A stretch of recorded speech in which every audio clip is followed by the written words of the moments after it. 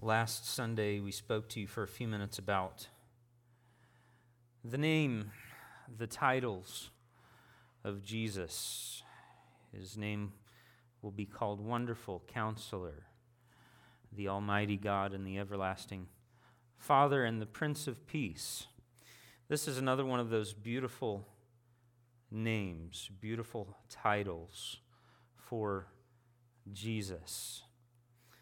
Names are special things, meaningful. We talked a little bit about that yesterday. Proper names can be special, but what is sometimes even more meaningful is a name that develops into an impressive sounding title. You know, you can turn a mediocre, even a kind of a yucky job into a position that when someone hears about it, they think they might hear your job title and say, wow, that's really something. You could have the title, you could tell people you are an environmental collection specialist.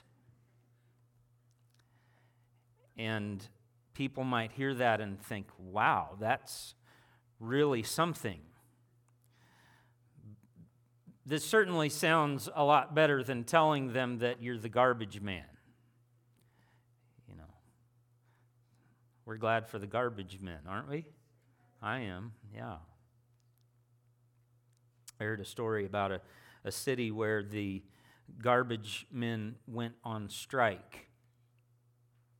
And people were trying to figure out how to get rid of their garbage. That would be a real problem, wouldn't it?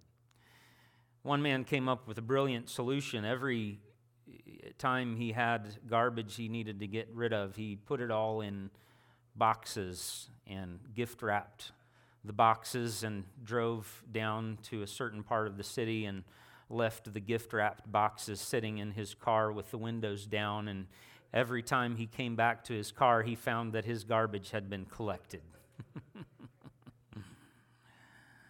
Oh, goodness. Some titles can bring you warmth and just make you feel really special.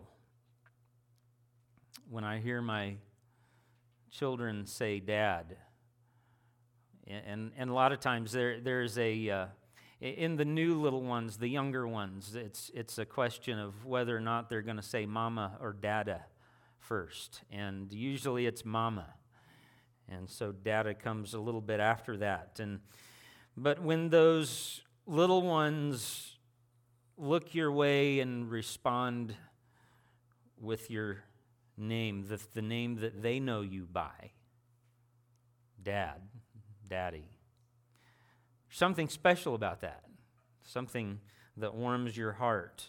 And today we look at one of those titles of Jesus that makes me want to say, wow, when I read these words. Isaiah chapter 7 and verse 14, first of all.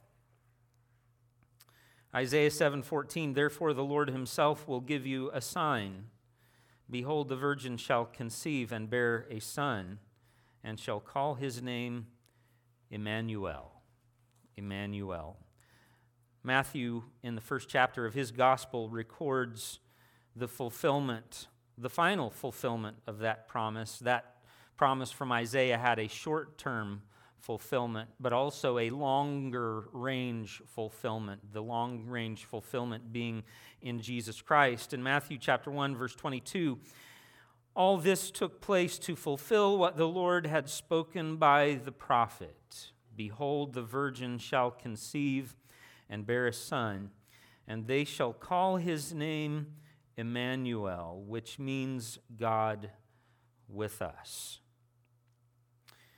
We should all pause for just a moment and really try to absorb the import and the impact of that idea that Jesus is the Immanuel. He is God with us.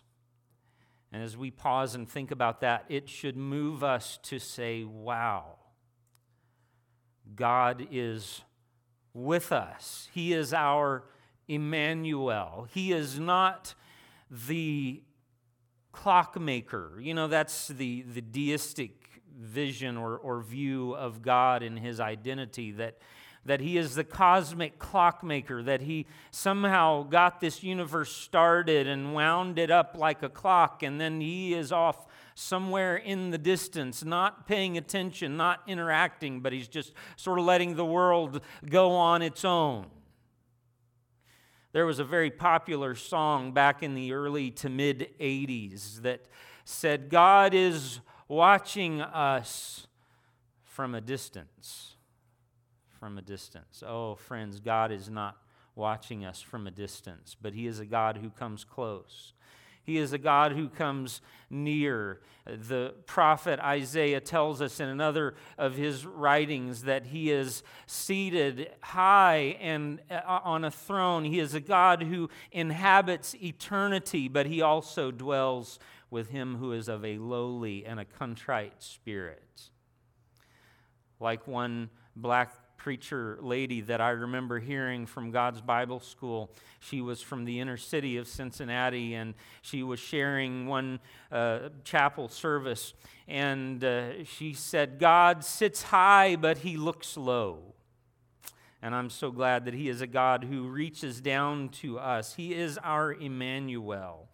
Jesus is God with us, our Immanuel, first of all in the sense that he is God incarnate.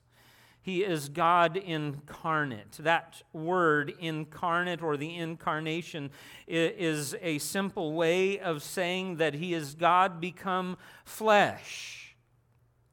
John chapter 1, we read these words, "In the beginning was the Word, and the Word was with God, and the Word was God. He was in the beginning with God.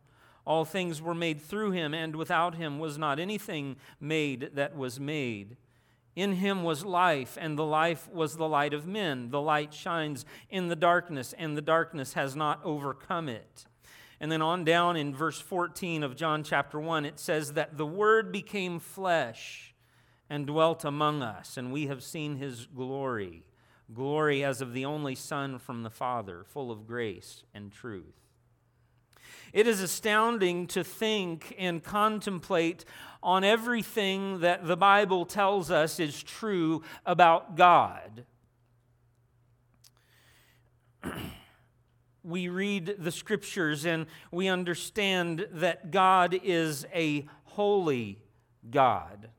Isaiah chapter 6 records for us the vision that Isaiah had of God on his throne, and his train filled the temple, and the angelic beings, the seraphim, were there, and they were continually calling out one to another, "Holy, holy, holy is the Lord God of hosts. The whole world is full of his glory." And as they called to one another in worship of the holy God, the foundations of the temple trembled with their voices.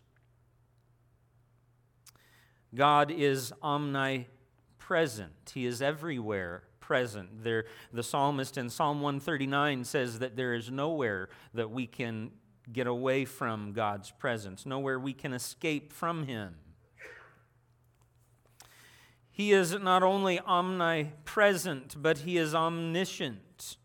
He is a God who is all-powerful. Psalm 139, verse 1, a God who knows everything.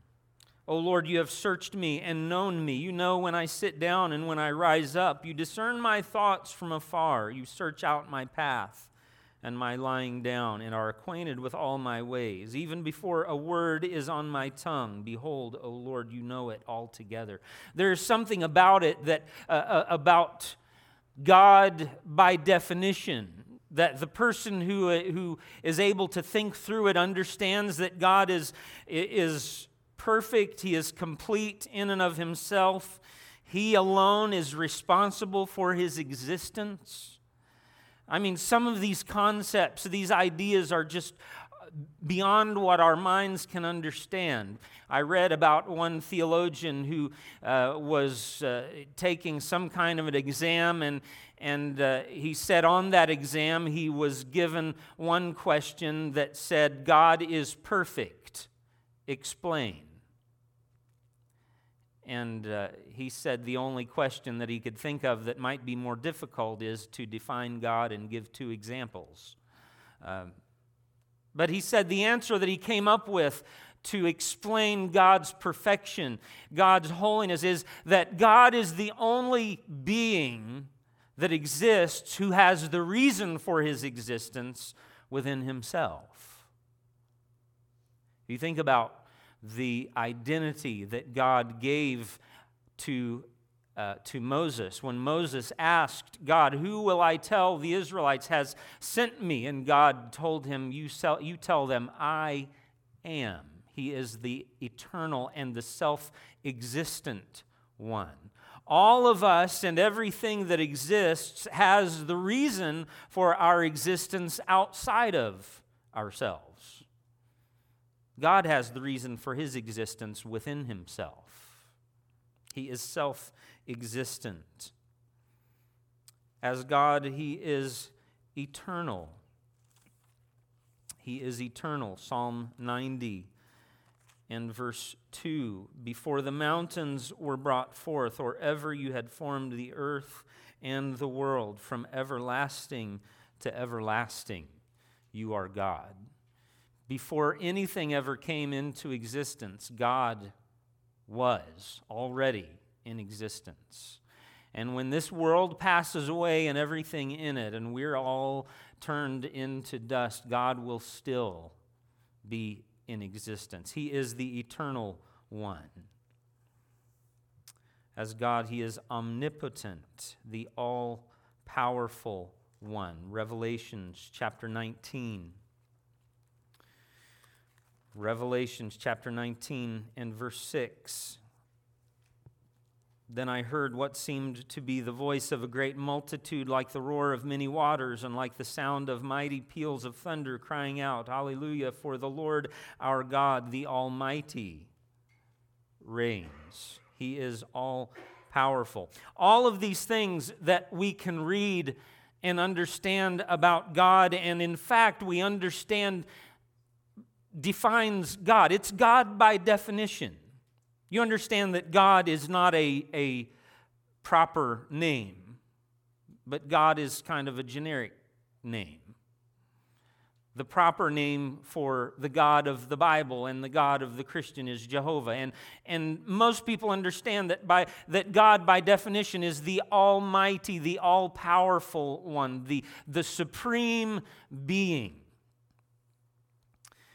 And he is beyond what our minds can comprehend. So what is amazing to me is to think that this God and all of these things that are true about God, to think about all of that, have all of that in the back of your mind, and then to read these words, "And the Word became flesh and dwelt among us."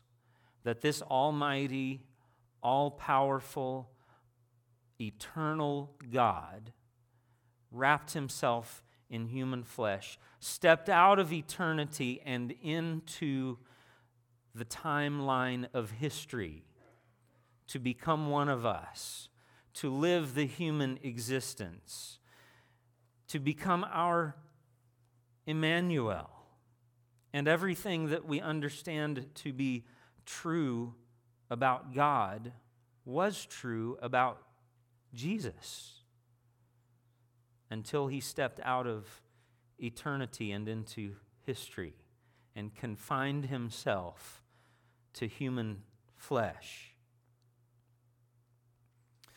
Someone has written this little work of poetry: "A bald red head, a puckered face, hands blindly wandering into space, a wee faint smile, a stalwart squall, and yards of clothes to hide it all. Yes, that's a baby.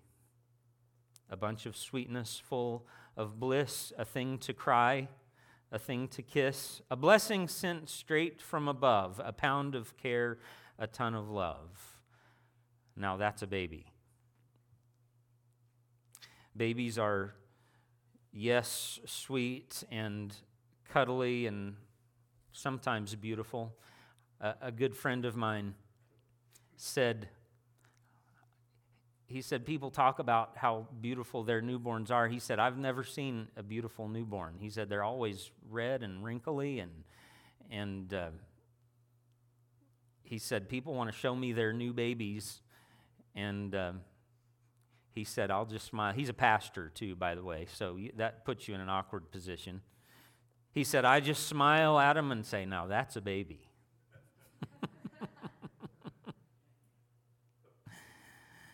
But as sweet and cuddly and sometimes according to your point of view, beautiful your little babies can be, they are also pretty noisy and dirty and smelly sometimes. And quite honestly, friends, this evening, quite frankly, combine everything that you know about babies with everything that you know about God, and tell me if you can figure out how the incarnation makes sense.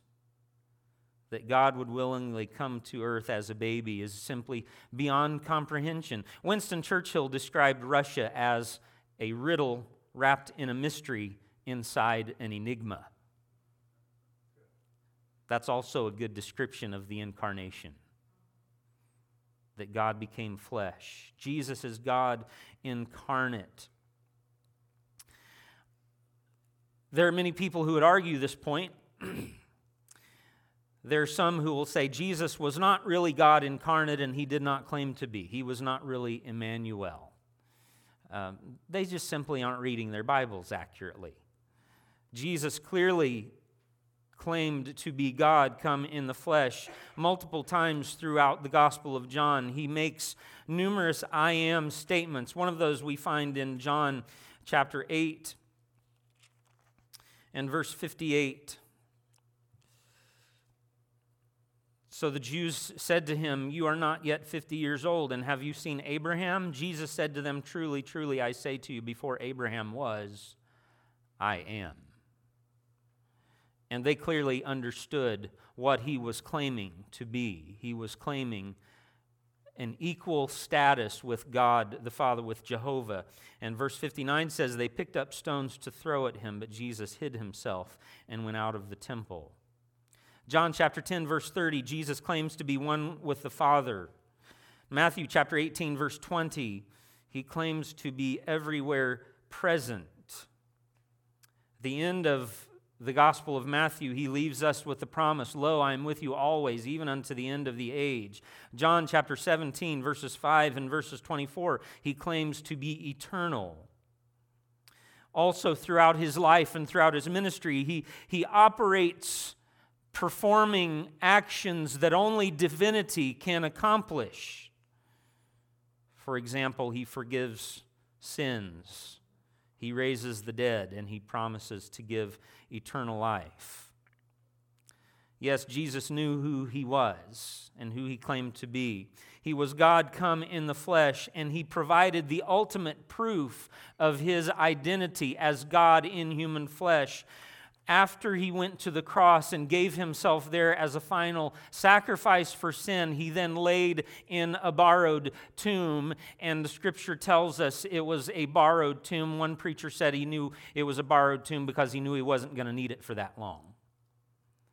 And the third day he came out of the grave, alive forevermore. Jesus is our Immanuel. He is God with us. But also notice, secondly, that Jesus is God with us, our Immanuel, in the sense that he came to have a relationship with us. It's one thing to say that God came to this world. He came to this earth, but it's something else entirely to say that he came to have a relationship, a personal relationship with you and with me. John chapter 17, we know as the high priestly prayer of Jesus. And this prayer begins, verse 1, Jesus begins praying, Father, the hour has come. Glorify your Son, that the Son may glorify you, since you have given him authority over all flesh, to give eternal life to all whom you have given him. And this is eternal life, that they know you, the only true God, and Jesus Christ, whom you have sent. So the biblical understanding, the biblical definition of eternal life is something more than just life that goes on forever. But it has a relational component, a relational aspect, that eternal life is to know God through Jesus Christ. Jesus says that God has given him authority over all flesh. This authority was given so that he could grant eternal life. And eternal life means knowing God through Christ. You see, Jesus came to be Immanuel in much more than just a general way. He came to be Immanuel personally.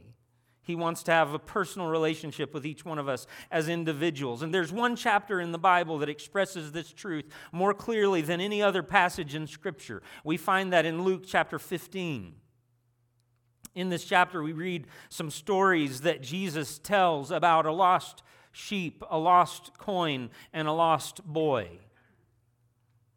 You see, the Pharisees had been criticizing Jesus because of the amount of time that he was spending interacting with sinners and eating with them. So Jesus told these stories to demonstrate God's attitude toward sinners. The first story of Luke chapter 15, verses 4 through 7, about the lost sheep, the shepherd with 100, and he has 99 in the fold, and realizes as he's counting that there is one missing, and so he leaves the 99 to go out and find that one that's missing. That shepherd knows that the sheep that is lost and separated from the flock will never find its way back on its own. That being the case, he goes on a rescue mission to find that one lost sheep and bring it back safely. In the story of the lost coin, he tells a story that demonstrates the value of the lost person. The story of the lost sheep demonstrates the helplessness and the hopelessness of the lost person. The story of the lost coin demonstrates the value of the lost person. Many people think that this coin that was lost possibly represented a portion of the dowry of the young lady in the story that lost it. Partly explained why she was so desperate to find it. And it tells in the story, Jesus tells how she moves the furniture in the house and sweeps under.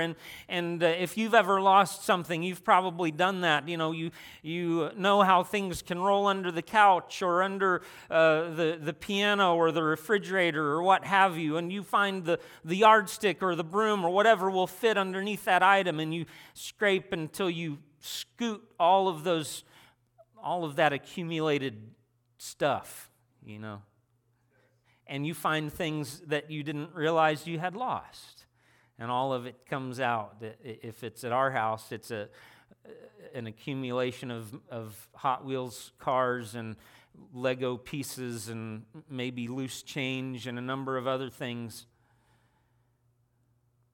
This lady was desperate to find it, and she did everything she could to find that coin, turning her house upside down because it was so valuable to her. And then the final story of Luke chapter 15, the story of the lost boy, demonstrates God's attitude towards every sinner who repents. You know the story of the prodigal son who went out and wasted his substance in riotous living. And then he finds himself in the pig pen feeding the pigs, and he came to himself.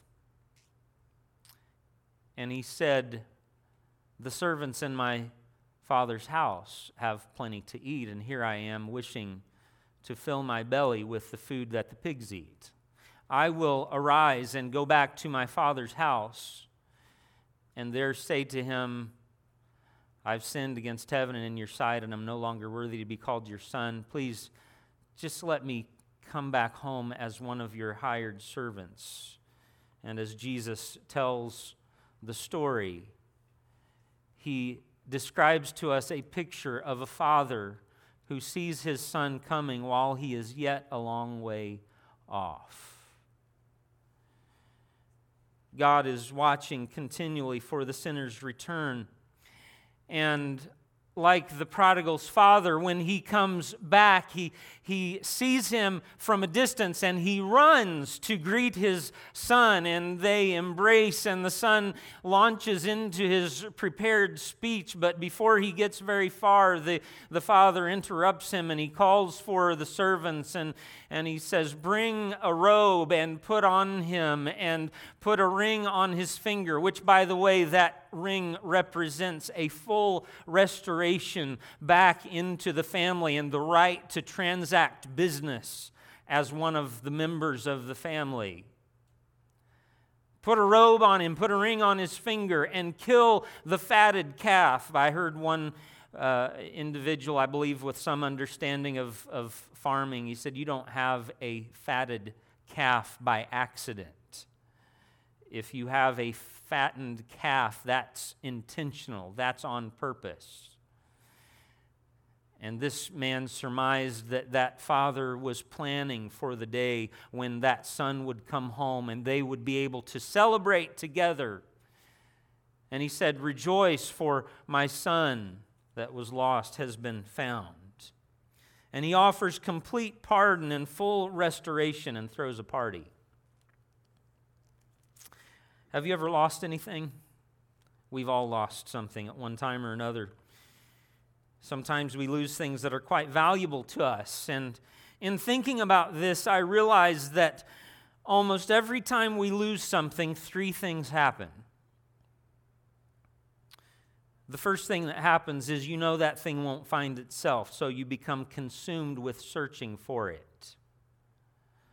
Like the shepherd with the 99 sheep still in the fold, no matter what you know you have, still, that thing that you have lost consumes all of your attention.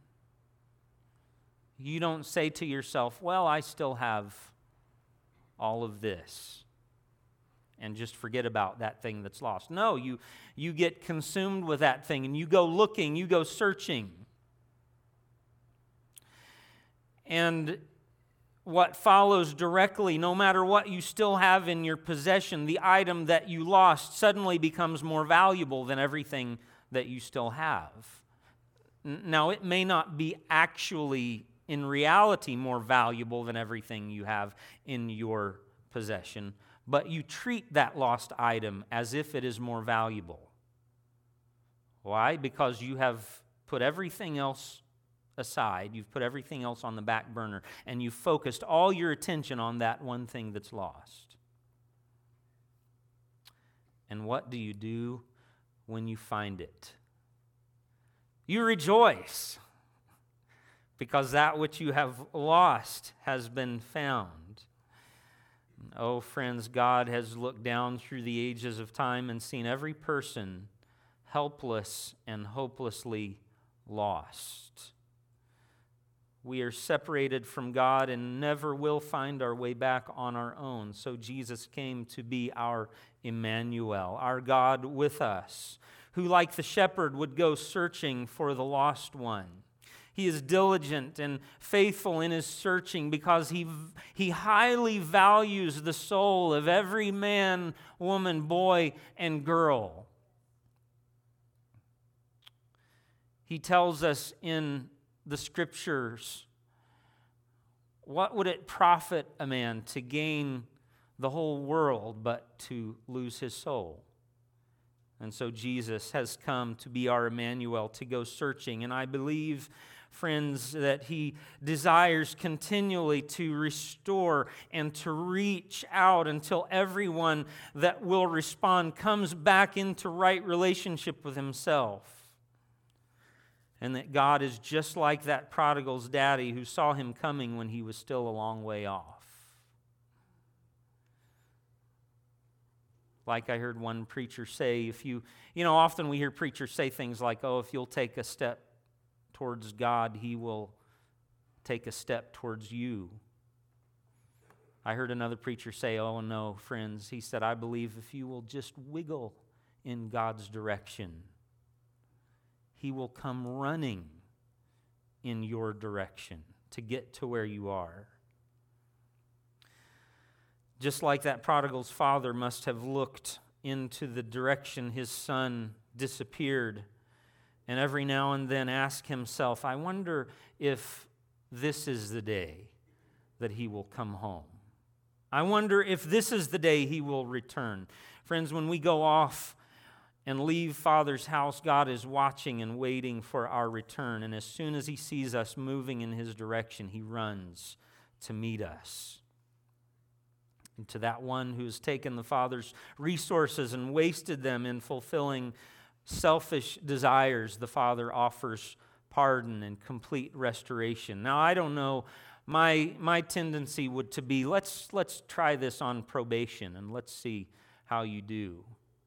And if you show yourself trustworthy for a period of time, then we'll talk about restoring you. But no, the Father welcomes the Son and gives him full pardon. I don't know about you, but I miss Paul Harvey. Anybody miss Paul Harvey? And I heard him just as a young boy growing up, and it's been quite some years since I remember hearing Paul Harvey. Some of you have probably heard this story, but this is a story Paul Harvey told. He said, the man to whom I'm going to introduce you was not a Scrooge. He was a kind, decent, mostly good man, generous to his family and upright in his dealings with other men. But he just didn't believe all that incarnation stuff which the churches proclaim at Christmas time. It just didn't make sense, and he was too honest to pretend otherwise. He just couldn't swallow the Jesus story about God coming to earth as a man. I'm truly sorry to distress you, he told his wife, but I'm not going with you to church this Christmas Eve. He said he'd feel like too much of a hypocrite, that he'd rather just stay at home and that he would wait up for his family until they returned. And so he stayed and they went to the midnight Christmas Eve service. Shortly after the family drove away in the car, snow began to fall, and he went to the window to watch the flurries getting heavier and heavier, and then went back to his fireside chair and began to read his newspaper. Minutes later, he was startled by a noise, a thumping sound, one after another, and he first thought that someone was throwing snowballs against the living room window, and he went to investigate and found that a little flock of birds were huddled miserably in the snow, and they'd been caught in the storm and were in desperate search of shelter. They were trying to fly through his large front room window to find a place to find shelter. He thought to himself he couldn't let those poor little creatures lie there and freeze, and so he remembered their barn out where the children stabled their pony, and he thought, well, that would provide some shelter for the little birds if somehow he could just direct them in. And so quickly he put on coat and boots and tramped out through the deepening snow to the barn, and he opened the doors wide and turned on a light, but the birds wouldn't come in. He figured perhaps food would entice them, so he got some seed and breadcrumbs, other things, and sprinkled them in the snow, trying to make a trail to lead the little birds into the light and the shelter of the barn. He tried catching a few. He tried shooing them with his arms and walking behind them and trying to herd them, everything he could think of to get them into that barn. But instead of going the direction he wanted them to go, they just continued to scatter in various directions. And then he realized that they were afraid of him. To them, he reasoned, I am a strange and terrifying creature. If only I could think of some way to let them know that they can trust me, that I'm not trying to hurt them, but I'm trying to help them. But how? Because any move I make tends to frighten and confuse, and they just wouldn't follow. They would not be led or shooed into the barn because they were afraid. And then he thought to himself, if only I could become a bird and mingle with them and speak their language. Then I could tell them not to be afraid. I could show them the way to the safe and warm shelter of the barn. But I would have to be one of them so they could see and hear and understand. And at that moment, he heard the church bells begin to ring. And the sound reached his ears above the sounds of the wind, and he stood there listening to the bells. And as he heard the Christmas bells singing, he realized the reality, the truth, and the beauty of the incarnation. That there is a God in heaven that realized no matter how much he thundered from the mountains, that he could not persuade men to come to him unless he first came to us, to be one of us. And so God revealed himself through Jesus Christ. He came to be our Immanuel. And oh, friends, I have found him in all times and in all circumstances of life to be Immanuel, to be God with me in the good times and in the bad. And there have been times, friends, when I did not know what to say, I did not know what to pray, other than to pray the prayer of Bartimaeus and simply to say, Lord Jesus, have mercy on me. Lord Jesus, have mercy on me. And to know that when that's all I can say, he is present and he hears. We could add to this and talk about how God is our Immanuel through the Holy Spirit.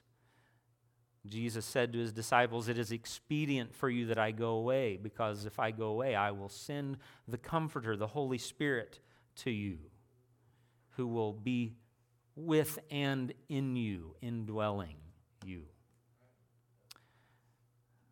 I believe it was an old Negro spiritual that said, standing somewhere in the shadows, you will find Jesus. He's the only one who knows and understands. Standing somewhere in the shadows, you'll find Jesus, and you'll know him by the nail prints in his hands. Friends, he is our Immanuel. He is our God with us, God in flesh, God in relationship, God with us in happy, blessed times, and God with us in pain, and God with us in sorrow, and God with us in lonely times. He is our Immanuel. Amen. Praise be to his name. Let's stand together. Sing with me one more time the chorus that we started with, Immanuel. Immanuel.